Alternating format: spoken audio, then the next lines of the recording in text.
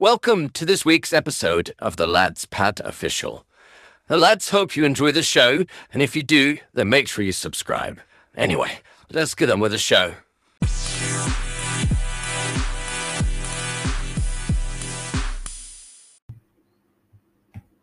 Hello guys, and welcome again to the Lads Pad Official Podcast, episode 2. I just want to start this episode by thanking all of our listeners from episode 1, and we appreciate all the feedback that has come with it. Today's episode is going to be hosted by Antony, and the main topic of choice for today's episode is mental health. Am I right, Ant? That's correct. Okay, so first of all, we're going to switch it up. This week we're going to start off with some news. Yeah, so the past, I think it's about a week ago now, there was a video posted online of a Premier League footballer doing a rapping song with a mask on, and no one knows who he is, but everyone's got their speculation on who it is. A lot of people were either saying it's Nketiah from Arsenal or possibly Zaha from Palace. Who do you think it is? Now, I've done a bit of research into this, and I just want to start by saying the balaclava that he's made, it looks awesome. I think it looks good. It's a good effort. And for a Premier League footballer as well, good rapper. Think? Yeah, I think it was good. Listening to some of the lyrics and doing a bit of research as well. Couple of things. Team keeps on winning. Yeah. I can see how that can then link up with Arsenal because you've had a good season this season. Yeah. Every game's like a cup final. You've got Man City on your back. You've got to be playing out your skin. Yeah. You're not getting the results at the moment. But Well, no, controls. But no, I mean, that's one thing that a lot of players have said in interviews after the games and before the games. It's like, this is a cup final. Every game's a cup final. So, yeah, it does link up to Arsenal quite a bit. The other thing, his name is Diddy, D-I-D-E, which is obviously an anagram of Eddie. For Nketiah. Yeah. And the other thing was being the age of 23.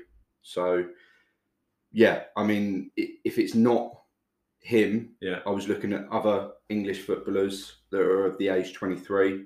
You've got Reece James, Joe Willock, Reece Nelson. I can't see it being Reece, to be honest. Jadon Sancho. Nah. I think it's got to be Nketiah. I think it's got to be Nketiah because if you look at the other Arsenal players, like it's not going to be Saka because I don't think he's the type of person to do that sort of thing. Yeah. I think it's got to be. I think Nketiah's got to be odds on to be the one that does it. Really. Yeah, it's quite surprising though because when you look at him, I would not expect that voice to come out, if you know what I mean. Yeah, you know, when you speak to somebody, you can almost imagine what their voice is going to sound like. Yeah. And I would never put the two together. No, but then if you look at quite a few pictures that people have been posting of him lately, like he's sitting in the back of a Bentley or like a limo or something, and he's got that sort of swagger look about him that he sort of thinks he's a bit of a rude boy. Yeah. So I think it could be him. I think like I said, I think he's odds on to be the one. But when is he going to release it as him? Do you reckon he... Well, I saw something on Instagram saying if he gets so many subscribers on YouTube, then the next song that he's going to release is going to be without the balaclava on. Right. So it doesn't sound like it's going to go on for long. I think people like us have already gone, right, okay, it's pretty obvious who it is. Yeah. We might be really surprised, but... Maybe. Yeah. I understand why he's done it, but if it is Eddie, then he's done it a bit too obvious then. If he didn't want people to know it was him and done it like a guessing game or like didn't want to broadcast it as him because it might have been a flop. But what a marketing tool to get onto the scene. Yeah. And you say it could have been a flop. Well, if he doesn't get that many subscribers on YouTube, he don't show his identity and disappears. Yeah. As if nothing happened. Yeah. So it's worked out either way for him. So I think it's quite a clever move, but yeah. Yeah, it's interesting. We'll see. We'll see what happens.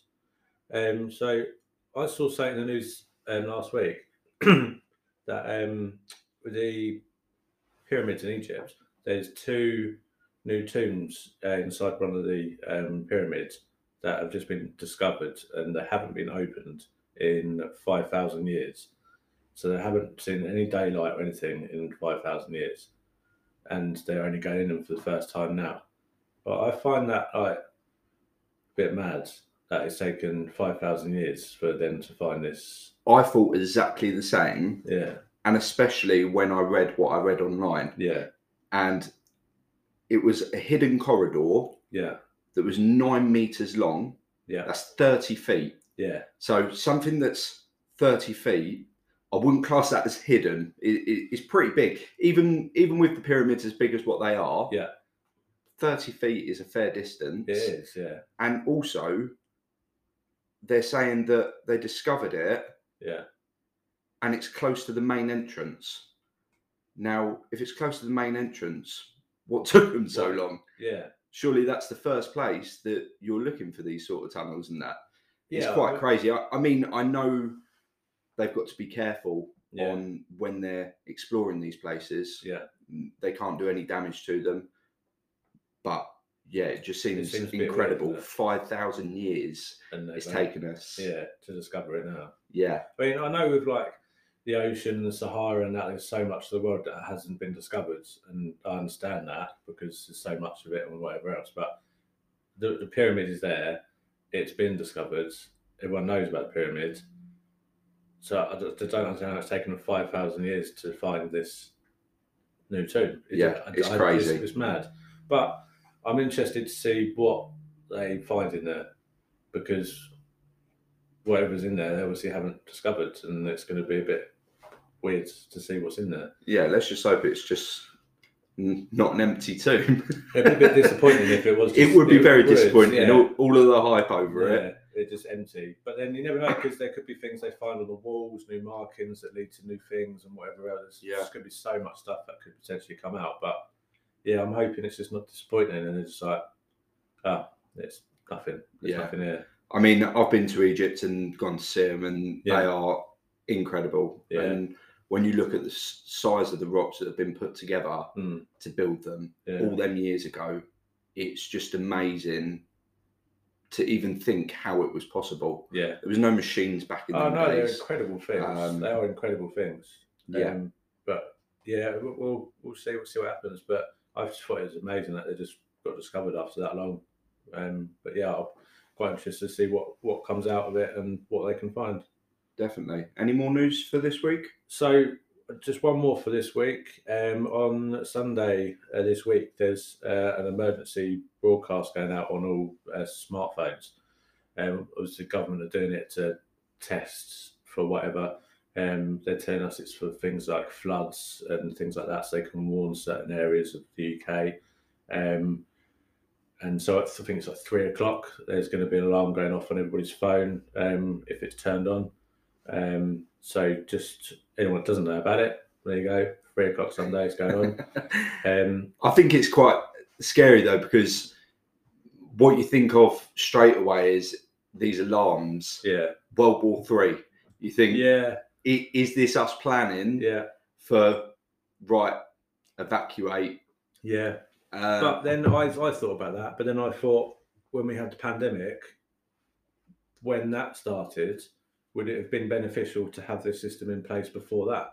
Because then everyone could have got an alert on their phone to say, don't go out, you can do this, you can do that, whatever. That's it, because not everybody listened to the news. No, or TV or whatever. You're not always going to be. Yeah, the rules change from one day to another. Yeah, and people were supposed to keep up with it. Yeah, exactly. So like, no one knew what was going on left, right, and centre. So if you can get an alert on your phone to say these are the whatever, then I think that might have been beneficial before the pandemic. So when I've been in America as well, they have a similar system, and I don't know if they're going to use it for these bases as well. Yeah. But when you're out there, if a child gets abducted or that, you get a notification on your phone. Oh, right. Child's been abducted. A description about who they are, who they think might have abducted them, gives you all of the information. Comes up on your phone. Yeah, because at the end of the day, things like that, the first few hours are key to finding that child again. Yeah. So I think it can be used for good, and I hope it is used for things like that. I hope it's used for good. The only thing I don't want it to be I don't want it to be overused. I don't want like every week there'd be an alert come up on my phone that tells me about something. Yeah. So I mean, like people get sort of scaremongered by news and whatever else enough as it is. If people start getting a weekly alert on their phone to say something's happened, people are just going to. And something you can't control as well. Yeah. If you've got your phone on, this alert's going to happen whether you've got it on silent mode or not. Yeah. And the only thing I wanted to say about it was, if anybody out there that has a secret phone hidden away for like domestic abuse or like emergency, like anything like that, then just be aware that this is happening on Sunday, because if that hidden phone goes off that someone might not know is there, then that's a very good point. It won't be a good thing. Yeah. So just for people that maybe have one hiding around somewhere. So I think that covers all of the news. So we'll move on to today's topic. So as Josh said at the beginning, this week is my turn to host and my choice of topic. I had quite a big think about what topic I wanted to start off with. So I ended up deciding on mental health because it's something that I have personal experience in, but also is a very big topic at the moment, more so than I think it has been for quite a long time. So I thought that was a good one to start with. Yeah. Me myself, I haven't had personal hand experience. I've had friends that have suffered from depression and things like that. So I've done a little bit of research, so there is going to be a few questions that I'm going to ask along the way, and because I just want to understand it more on that as well. Yeah. The first thing that I noticed when I was looking it up was mental health is one thing. Yeah. Then mental illness is another thing. Yeah. And the mental illnesses are stemmed from the mental health, basically. Yeah. So mental health, as I'm right in understanding, is the way that you react. It might be socially. Yeah. It might be the way that you do things based on how you're feeling. Yeah. So how your mind's working. And from there stems then the mental illnesses. So depression, anxiety, and all of the others that we're obviously aware of. Yeah, so with sort of mental health as it is now, is obviously a much bigger thing now than it ever has been before.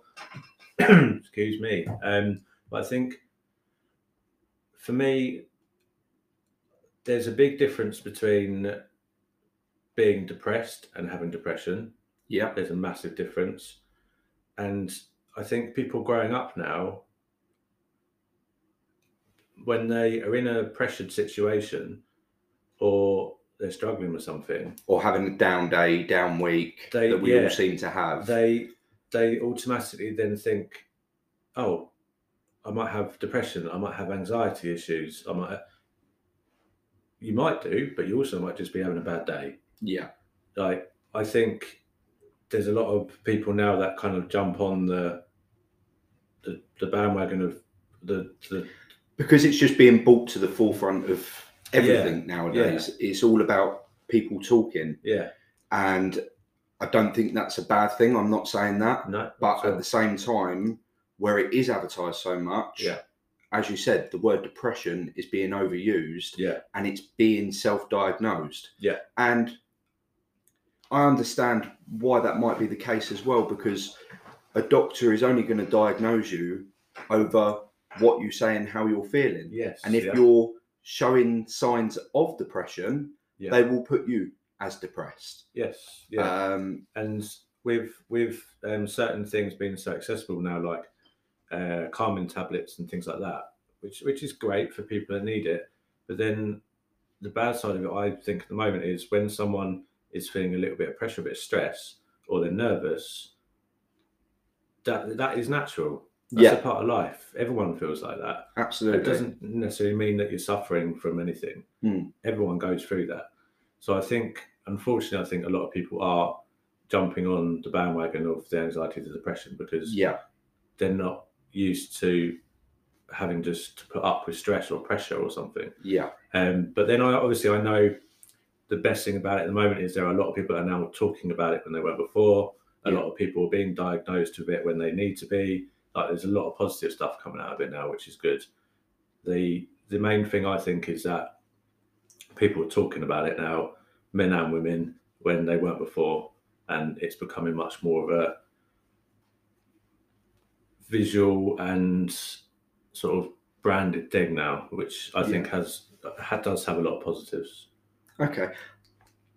Now, with depression in general, I know we're talking about mental health as an overbeing, but I know yourself, you've actually suffered from depression, haven't you? Yeah.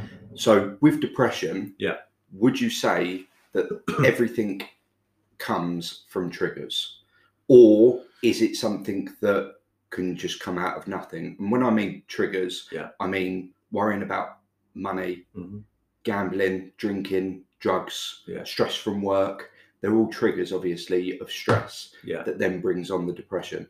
Do you think you can be depressed and not have all of these, any of these triggers? I think so. Yeah, because I now think I had depression for a lot longer than what I thought I had it. There was about a year or maybe two where I look back now and I think I was bad at that point, but I didn't realise I was bad at that point. And it took quite a while for it to sort of sink in and me to actually admit that I did have a problem with it. And there are triggers that trigger anxiety and depression, but I don't think there's anything for me personally that triggered the start of it. Some people might have a life event, or they might have things going on or whatever that then creates this depression in them. But I can't personally recall a point in time when it started happening. Like when I first sort of admitted about the depression and things, a lot of people said, "Oh yeah, well it's because of lockdown. It was because of the pandemic and whatever else." But apart from everything that was going on, I actually quite enjoyed the lockdown. Like I actually quite enjoyed it. So for me, it wasn't that, because a lot of people said, "Oh, you didn't have the chance to be social and this and that," but I wasn't before that anyway. Never been a massively sociable person. So with that, would you say that you felt like your depression came before COVID? Yeah, it did. So do you think that a trigger may have been that you wasn't sociable, that you felt lonely in yourself, that you wasn't socializing with people, and that might have been a trigger? Have you ever thought about that? Possibly. It's definitely one of the things that I thought about that might have an effect on sort of the depression. But I think for me growing up, I always wanted to be the person that looked after everybody and was the provider and was the supporting person. Everyone came to me to ask for advice and get support, whether it's a friend or whoever it was. They always came to me because I was always the one that was seen as the person who supports someone. So growing up and getting a job and doing all this, that and the other for family, that was my goal and that was my duty, I saw. But then when that starts to not happen, or problems come up that I think are down to me, or I should be the one to do this, I should be the one to do that, my kids should be having this, my family should be doing this. When they're not doing that, it felt like it all came to me because I was the one that is working, is wanting to be the provider. But then I would then argue that is probably then your trigger. Is definitely one of my biggest triggers. Yeah. Definitely. Yeah. Definitely. So, for example, if it's a month where things are tight, which they would be for a lot of people at the moment, and there's an event going on in 2 weeks' time, everybody is talking about the event, everyone's hyped for the event, but I know I won't be able to pass this in that event. Or one of the kids has got a birthday party to go to in a couple of weeks, but I know they won't be able to go. The feeling of missing out or others missing out because I'm not able to provide them with something is a big trigger. Yeah. That's something that hits quite hard. So about just over a year and a half ago, I would say was when I was at the lowest point, because I didn't like myself. I didn't know who I was. I got to the point where I was even listening to a song on the radio and it was like, do I like this song? Do I not like this song? Am I just telling myself I like this song because I think I should? And you're just reading into everything way too much. Absolutely every single little detail. It was like, do I like this t-shirt I've got on? What t-shirt do I like? You lose yourself as a person and as an individual. And when the depression kicks in, you wake up and the day before is the same as today. Tomorrow is the same. There's nothing to look forward to. There's no excitement. There's no energy. There's nothing. It's just, it is emptiness because you just have no feeling about anything. And you feel like a failure for people and you feel like a failure for yourself.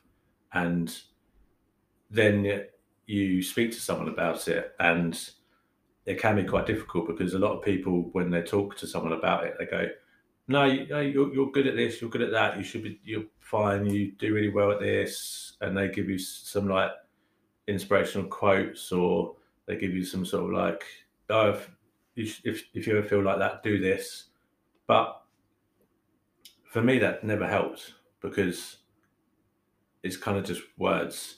And when you're in a dark place with depression, as an example, when someone's saying nice stuff, it doesn't matter.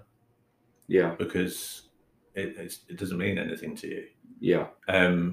You kind of, the way that I started to help deal with it was when I bought myself a camera. So I have a big passion for photography and it's always something I enjoyed. And I got that camera and it started to be the case that when I was bad, I would get the camera and I would take some pictures. And then in that moment when I was taking the pictures was literally the only time that I wasn't having negative thoughts or bad thoughts. And the best thing that came from it was when I started posting things on Instagram, because it might sound silly, but when you're feeling that low and you're feeling that down and you're feeling that crap about yourself, when you post a picture on Instagram of something that you've done and you get one like, that one like makes you feel so much better. Yeah. And it makes you feel so much better than someone saying to you an inspirational quote, for example, or something. Yeah. Because you get a sense of reward and value for something that you've personally done. So you start to feel a bit good about yourself again. Yeah. Because it's something you've done, you've made this. It's the same if someone like painting, they did a painting and then everyone was like, wow, look at that, that's so good, that painting looks really good. That person will actually start to feel a little bit better about themselves because it's something they've done. Yeah. And I think personally, talking is fantastic and people should talk about mental health and depression. They should, 100% should. But it's got to be done in the right way, because when I had my first counselling phone call for depression a couple of years ago, it just sounded like I was talking to someone that was fresh out of uni, reading off a script. Mm. It didn't feel, I wasn't talking to a person, I was talking to someone that was just reading off of a script, so they had key questions to ask, and then they scored me out of 1 to 10 and then gave me the results. Yeah. That's not what people don't need that, I don't think. I think the system is so wrong for how they deal with things like this. Yeah. I had a friend, won't mention any names, who was worried because they was suffering from depression. Yeah. And basically one of the main questions that they got asked was, is it making you feel suicidal? Yeah. In which they answered no. Yeah. In which their response back was, well, we're going to have to put you on a waiting list then. Yeah. Now, yeah, to feel like you need to get to the point where you're suicidal to get help. Yeah. How unwanted must you feel? Yeah. It's another kickback. Yeah. So when I first approached people about getting help for me, it took me 6 months to get my first counselling phone call, and then it took another, I think, 2 months for actually the scheduled appointments to start. So if someone approaching people and trying to get help for depression, having to wait 6 months, anything can happen. It's crazy. Anything can happen in that 6 months. Yeah. Like, it's ridiculous. There are a lot of websites and places out there that people can go to get help, and they are great because they are really good support networks for people. But the only problem I have with them is most of them are the same. Most of them say the same things. Most of them are like the person that I spoke to on the phone, that are just scripted, and these are key questions, answer it this way and we'll give you your score. I don't think that's not going to help everybody. Yeah. And also, I've actually attended with one of my friends a meeting where they all get together and talk about their problems, how they're feeling.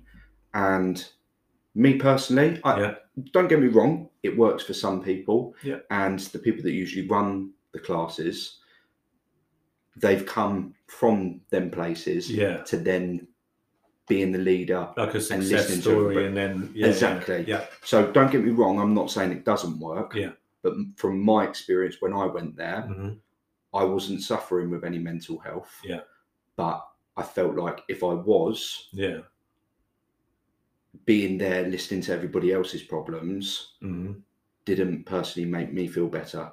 No. So I think there isn't a shoe that fits for all. There's not, you said, speaking to somebody and you thought that it sounded like they were reading off a script. Yeah. Now, for you, you've had a bad experience there, and it's something that didn't work for you. Yeah. But I know a lot of people that will listen to somebody like that, and they'll take a lot of positives from it, and it will get them back on the right path. Yeah, because all it takes is for them to ask that person one question, and then for them then to go, oh, I actually haven't ever thought of it in that way, or that does make sense. Yeah. Like, it literally can be anything. It can be something one person says to them, or it can be just one thing that comes up that then helps that person. Yeah. So all the support networks are great, but it's fine for me. I think it's finding the one that does work better for you.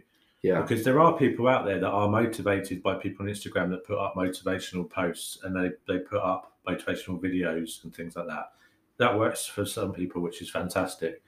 But in my personal experience of it, it doesn't work for me. It kind of made things worse. But it is about finding the best way to help yourself. But the one thing I would say with my personal experience, and my depression got really bad. I mean, I didn't want to go out. I didn't want to get out of bed. I hated everything about myself. There was no positives at all in my mind, none. And every single little thing I thought then became a problem. So I would get up, I would find something to wear to go to work. I wouldn't like what I was wearing. I wouldn't like what I was looking like coming to work. And then, excuse me, and then I'd be thinking about the job I was doing, but then thinking I'm not any good at it or something. So, excuse me again. So everything kind of, when you're in a bad place, no matter how positive other things are around you, they never seem positive. Yeah. They always seem bad. But the way that I got around that to start with was really finding a way of getting a bit of self-gratitude and finding something that was a bit rewarding for myself to try and make myself feel a bit better, and then work on that and build that up. Yeah. Because as soon as you start feeling a bit better about yourself, then you can start working on moving forward and getting out of the really depressed state. The longer you stay in that state, the harder it is to get out of it. And I was in it for a bit too long longer than I would have liked to have been. Well, I wouldn't like to have been in it at all, but it happens. But when you are in that state of depression and people come to you and they say, just think positive, you almost want to laugh at them sometimes, because I know they're trying to help, but they don't understand how difficult it is to think positive when you're in that state. Yeah. So I know you were saying about certain triggers for sort of the mental state and things like that. Yeah. Was that something you wanted to touch on a bit more? Yeah. So obviously, as I mentioned before, I've had friends that have suffered from depression, and it's been down to drinking, drugs, gambling. Yeah. I know yourself, in the past, you've had problems with gambling. Yeah. I think it's something that you're currently still on the path of mending. It's not a quick fix where you go, right, I'm now no longer a gambler. Yeah, no, there's never no sort of quick fix to it. I think with any addiction, I think if people are drinking and they give up the drink, it's not a quick fix. They're going to take quite a lot of time to sort of get over that and sort of mend the patches. Yeah. Myself, with gambling, for me, like I said with the picture thing, I said, like, with gambling, when you are doing it, you get this sense of thrill and excitement that you haven't felt in such a long time, and you don't get it from, or you feel like you don't get it from anywhere else. Because for me, because I wasn't being sociable, I was on my own a lot, and there was times at night when I was by myself, like 3 or 4 hours, and filling that time, feeling in a bad state of mind. Then I'd log on and do some gambling. It was like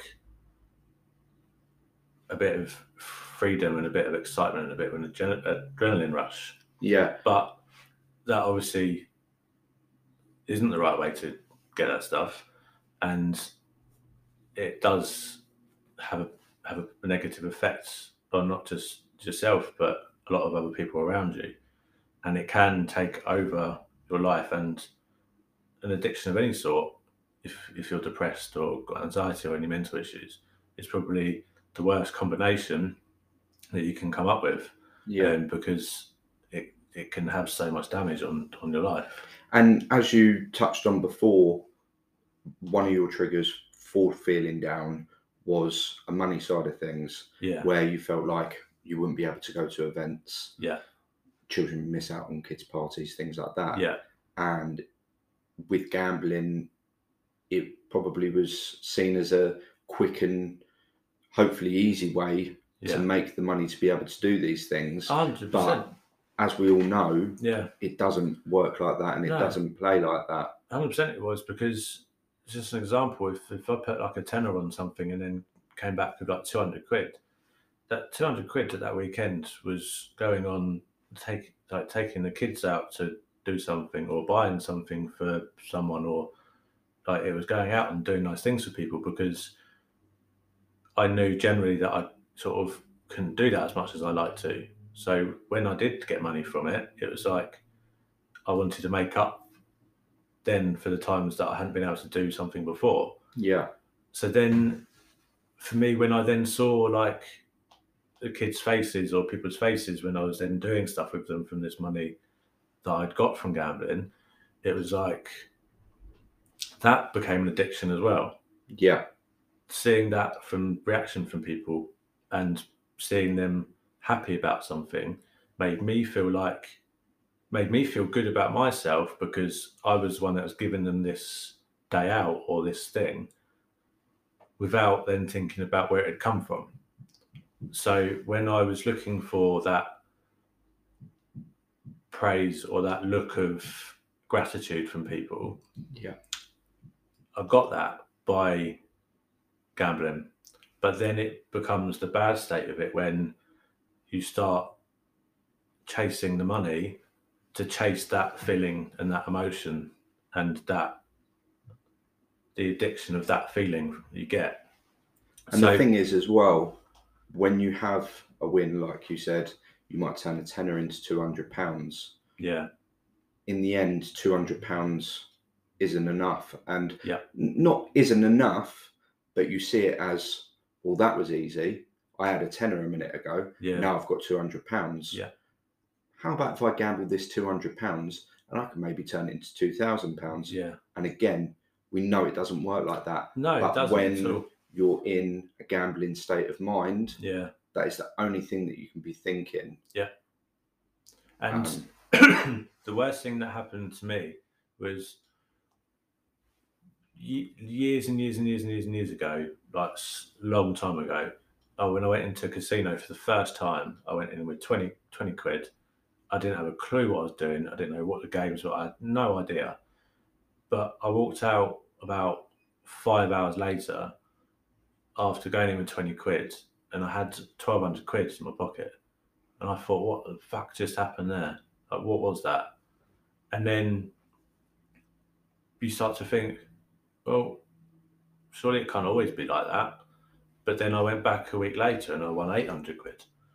But I wish that I had never won on that first time that I went in.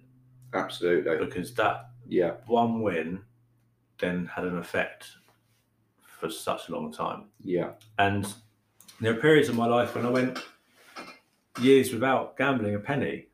Like, I didn't touch it at all. But it triggered me to gamble when I was depressed, because that was when I got that sense of gratitude for things, and I got that sense of excitement and enjoyment and rush from doing it. But that was on the good times. When you lose, which is the more frequent, much more frequent, depression kicks in. That's when it goes on top of the depression that's already there, and it makes it a whole lot fucking worse. And you might enjoy that time, and I did enjoy that time and feeling when it was good, but I don't want anybody to ever go through the time that when it was bad. Yeah. Because depression on its own is bad enough, but when you add an addiction on top of it, it's fucking awful. And it's so hard to get out. With the gambling, I've had to ban myself on every single website there is. And I do a course as well on top of that, which is like a week's course where you talk to people and you do whatever to get through this course. Yeah. And I'm actually getting just as much self-praise, I guess, from doing that course than I was by doing the things before. Yeah. Because I can now look at this as a positive thing and something to move forward and for the future and things. Because when I was gambling before and I was depressed in that before, it was very much that day and tomorrow. It wasn't about 6 months, wasn't about the next year, it wasn't about anything. It was about the then and there and doing stuff there. But now the mindset's changed, where it's more like next year, the next 5 years. Which is, I've never had that outlook before, which has changed massively. But I think as well, with the gambling side of things, for me, when you had a tight month and then we'd look at the bills list and see what's coming in and out, and that before I'd even touch gambling, and say we were fine for that month, but like 50 quid up, say, for the month. Yeah. But then one of the kids needs a new school bag, new school shoes, and then the dishwasher breaks or something, as an example. You're like, shit, where is that going to come from? Like, things are tight for everybody, but this is big expense that's come up. Where's it going to come from? Yeah. So then you chuck a tenner on, and then you try and win because you feel like you need to get it from somewhere. Where can you get it from? I know, I chuck a tenner on a football bet or something, I might get lucky, it might come back, and then it's a problem solved. It's never a problem solved. Yeah. It's just a problem worse, and when you're now a tenner shorter towards that washing machine. Exactly. That you need to get. Yeah. I mean, you might get lucky. Your tenner bet might come in, and you might afford all that stuff. Yeah. And then that is problem solved for that day. But then the next time something happens, you'll try and do it again because it worked last time, but it won't work the next time. And then you'll chuck another tenner on, and then that won't work either. and then you start chasing it until you get what you needed, but you haven't got what you needed because you chucked 200 quid in to get 200 back, if you're lucky. If not, you've lost the whole 200, and then you're in a worse position than you were before. Yeah. I want to go back a minute to when you were saying about self-excluding and coming off of all of the sites and that. I feel that with betting shops, with casinos, with this online betting, for gamblers, have a sense of responsibility for the money that they're taking off of people, just as well as what I do feel for, and I understand the hospitality market's hard at the moment and that, but for pubs and things like that, when you've got your local punters that are in there every single day and they're spending a lot of money on alcohol, I feel like there's a sense of responsibility on their behalf to say enough is enough. Drugs is a bit of a different game because it's an illegal substance anyway. So a drug dealer is not going to feel any sense of responsibility. No. And drug dealers are usually just about what they can get into their pockets. So I totally agree. I think when you look at the gamble aware stuff and the drink aware stuff, that, in my view, that was forced upon people to put that on their sites or in their shops and in their pubs to advertise it. They didn't choose to do that. It's been forced upon them to do that. And the gambling aware as well. The adverts that come on TV, when the fun stops. It makes sense. It works. But as a gambling shop, if I owned a gambling shop, would I personally want to put that on there? No, but it covers their back.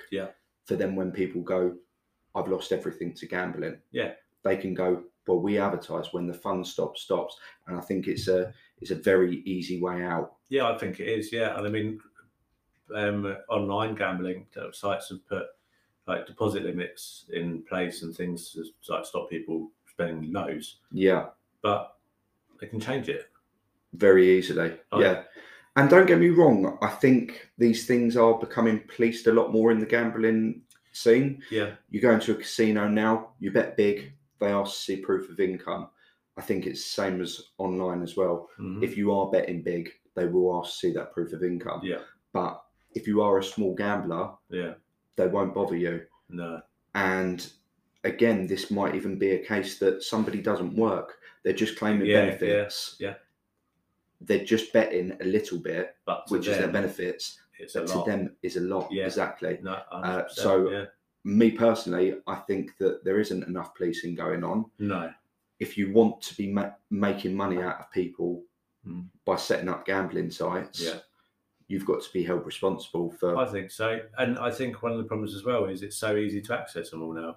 Like when I was gambling, I never went into a bookies. I didn't do that at all.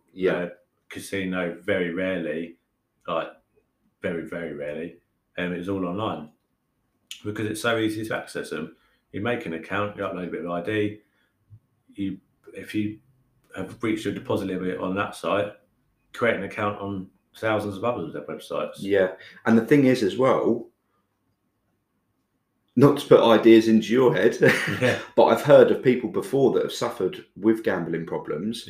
And what they've done is they've asked to use other people's accounts so that they can fill that void. They've banned themselves. They've banned their name from being able to gamble. Yet they will go to their friends and say, look, can you set up an account? What I'll do is I'll deposit the funds into the account. I just want to use it for gambling. But I mean, how can the sites and that police that? It's impossible. I mean, I just think that the whole idea of that kind of stuff is just mental because you surely could get done for like money laundering or anything like that if it gets like a ridiculous amount. But it's crazy. But I think, I mean, they're taking all sports betting adverts off of football kits and stuff now, aren't they? Which is great. But I think there needs to be some better verification thing online.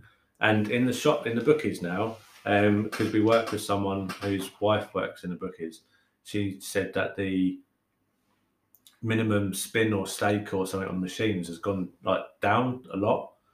So, but why isn't that online as well? Like Yeah. online, you can do up to like 20, 50 quid like per spin on a slot machine. Yeah. Like that's a ridiculous amount of money. And for someone that might have a bit of money but that's young, don't really know what they're doing, like that's a mental amount of money to be spending. It is. Yeah. Like within half an hour, if you're doing that kind of money per spin or per whatever, 100 quid on a roulette spin, that's going to disappear in seconds, all that money. But why are they not putting limits on how much people can spend at each whatever online? Yeah. It can be policed so much better, but they make too much money, these sites, and people to... Absolutely. And I'm not putting the blame on them, because at the end of the day, their businesses, just like pubs are businesses, Yeah. just like we work for a business, Yeah. and they're there to make a profit at the end of the day. Yeah. And as a bookies, they are risking money by paying people out as well if their bets do come in. Yeah. So we know the bookies always wins. Yeah. But they are still risking at the same time. Yeah. Yeah. I mean, sort of going sort of like an overview of it. So for me personally, like obviously didn't realise that I had these issues for quite a long time. And then I got into a really dark place where I didn't think I was good enough for anybody or anything. Felt awful about myself and got into a really, really dark place where at one point I thought everyone else would be better if I just wasn't around, because I was an inconvenience to everybody and it just wasn't worth it. And then with the gambling things, I had an addiction to that, which has obviously had an effect on a lot of stuff. But on the flip side of it, like now, I think it's like, 36 days today where I haven't touched anything gambling wise. I am starting to feel more positive in my mindset. Like I'm playing more cricket, I'm doing more photos, I'm doing a lot more enjoyable stuff. That's it, and it's keeping yourself busy as well. Yeah. It's them gaps where you would pick your phone up and do a spin on a slot machine. Yeah. That you then need to fill that with something else. Yeah. But as silly as it sounds, it can literally be speaking to the person that's laying or sitting next to you, or playing a game that isn't gambling related. Yeah. Or drawing, or writing, or cooking, literally anything. It can be anything. Going for a walk, whatever it is, it doesn't matter what it is, as long as it helps. And if anyone's feeling in a place where they are feeling like they're in a dark place, trust me, because I didn't think it was possible, but there is a way out of it, and there is light at the other side. Because even though I've had a bit of support from here and there, the majority of it has had to be me that sorted it out in my head myself. And I'm appreciative of all the help I have got from people, but a lot of it is down to you to make steps to sort it out, because no one actually can do it for you. Yeah, I totally agree.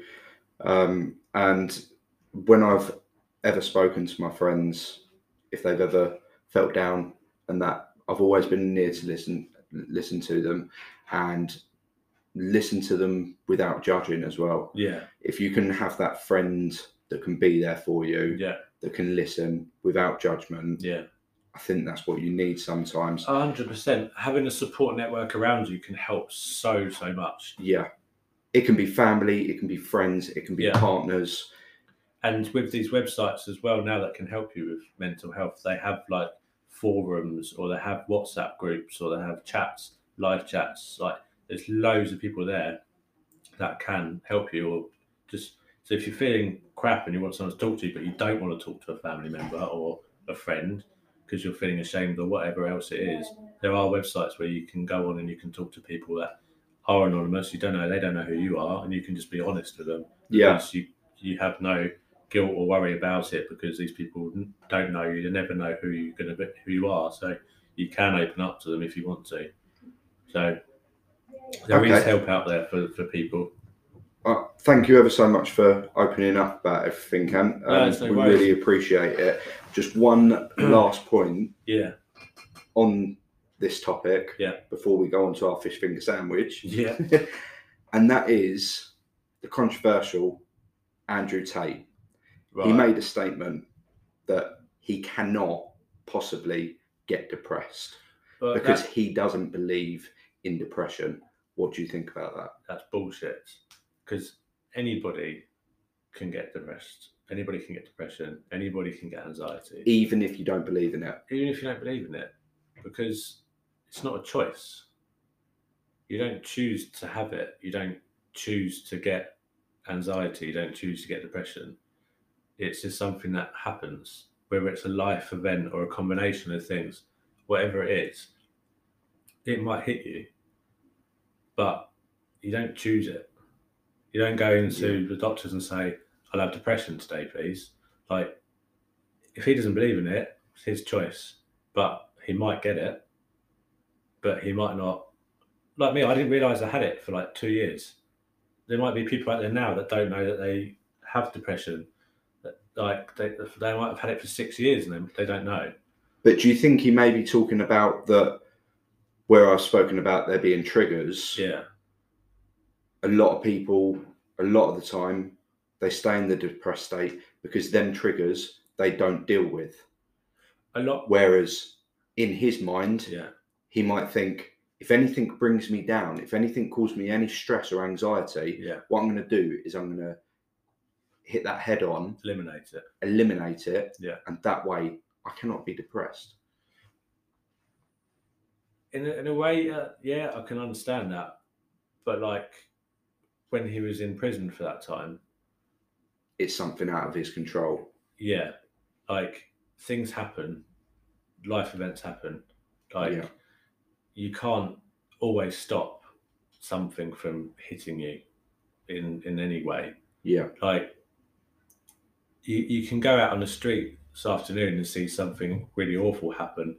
That's out of your control, but that's going to stay with you for a long time. Yeah, and that will affect you in certain ways. It is then to you to how you deal with that and cope with it, but it's not always in your control. So I know what he's saying and I get what he's saying, but whether you choose to have depression or mental health issues or mental illness, you don't choose to have it. I didn't choose to have it, but it can happen to anybody. Yeah. Well, as I said, thanks again and for opening up. No, it's no worries. I feel like we could have spoken for another 40 minutes about this. And at some point, we may touch on the subject again. Definitely. It'd be great to see how that you're getting on with the gambling side of things and that as well, and how you are feeling.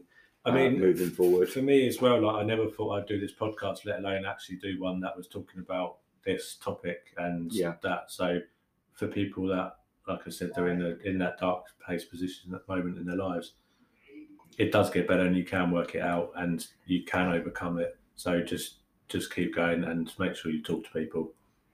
So moving on to fish finger sandwich, you should have 2 for us this week. I do have.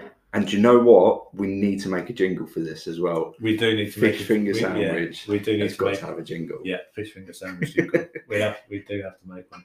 So should I do one? You do one, then I'll do my last. I didn't know I was supposed to bring one this week because you were doing 2 because you failed last week. Oh right, okay, yeah, that's fine. Right, my first one, unfortunately, isn't going to be one that you like.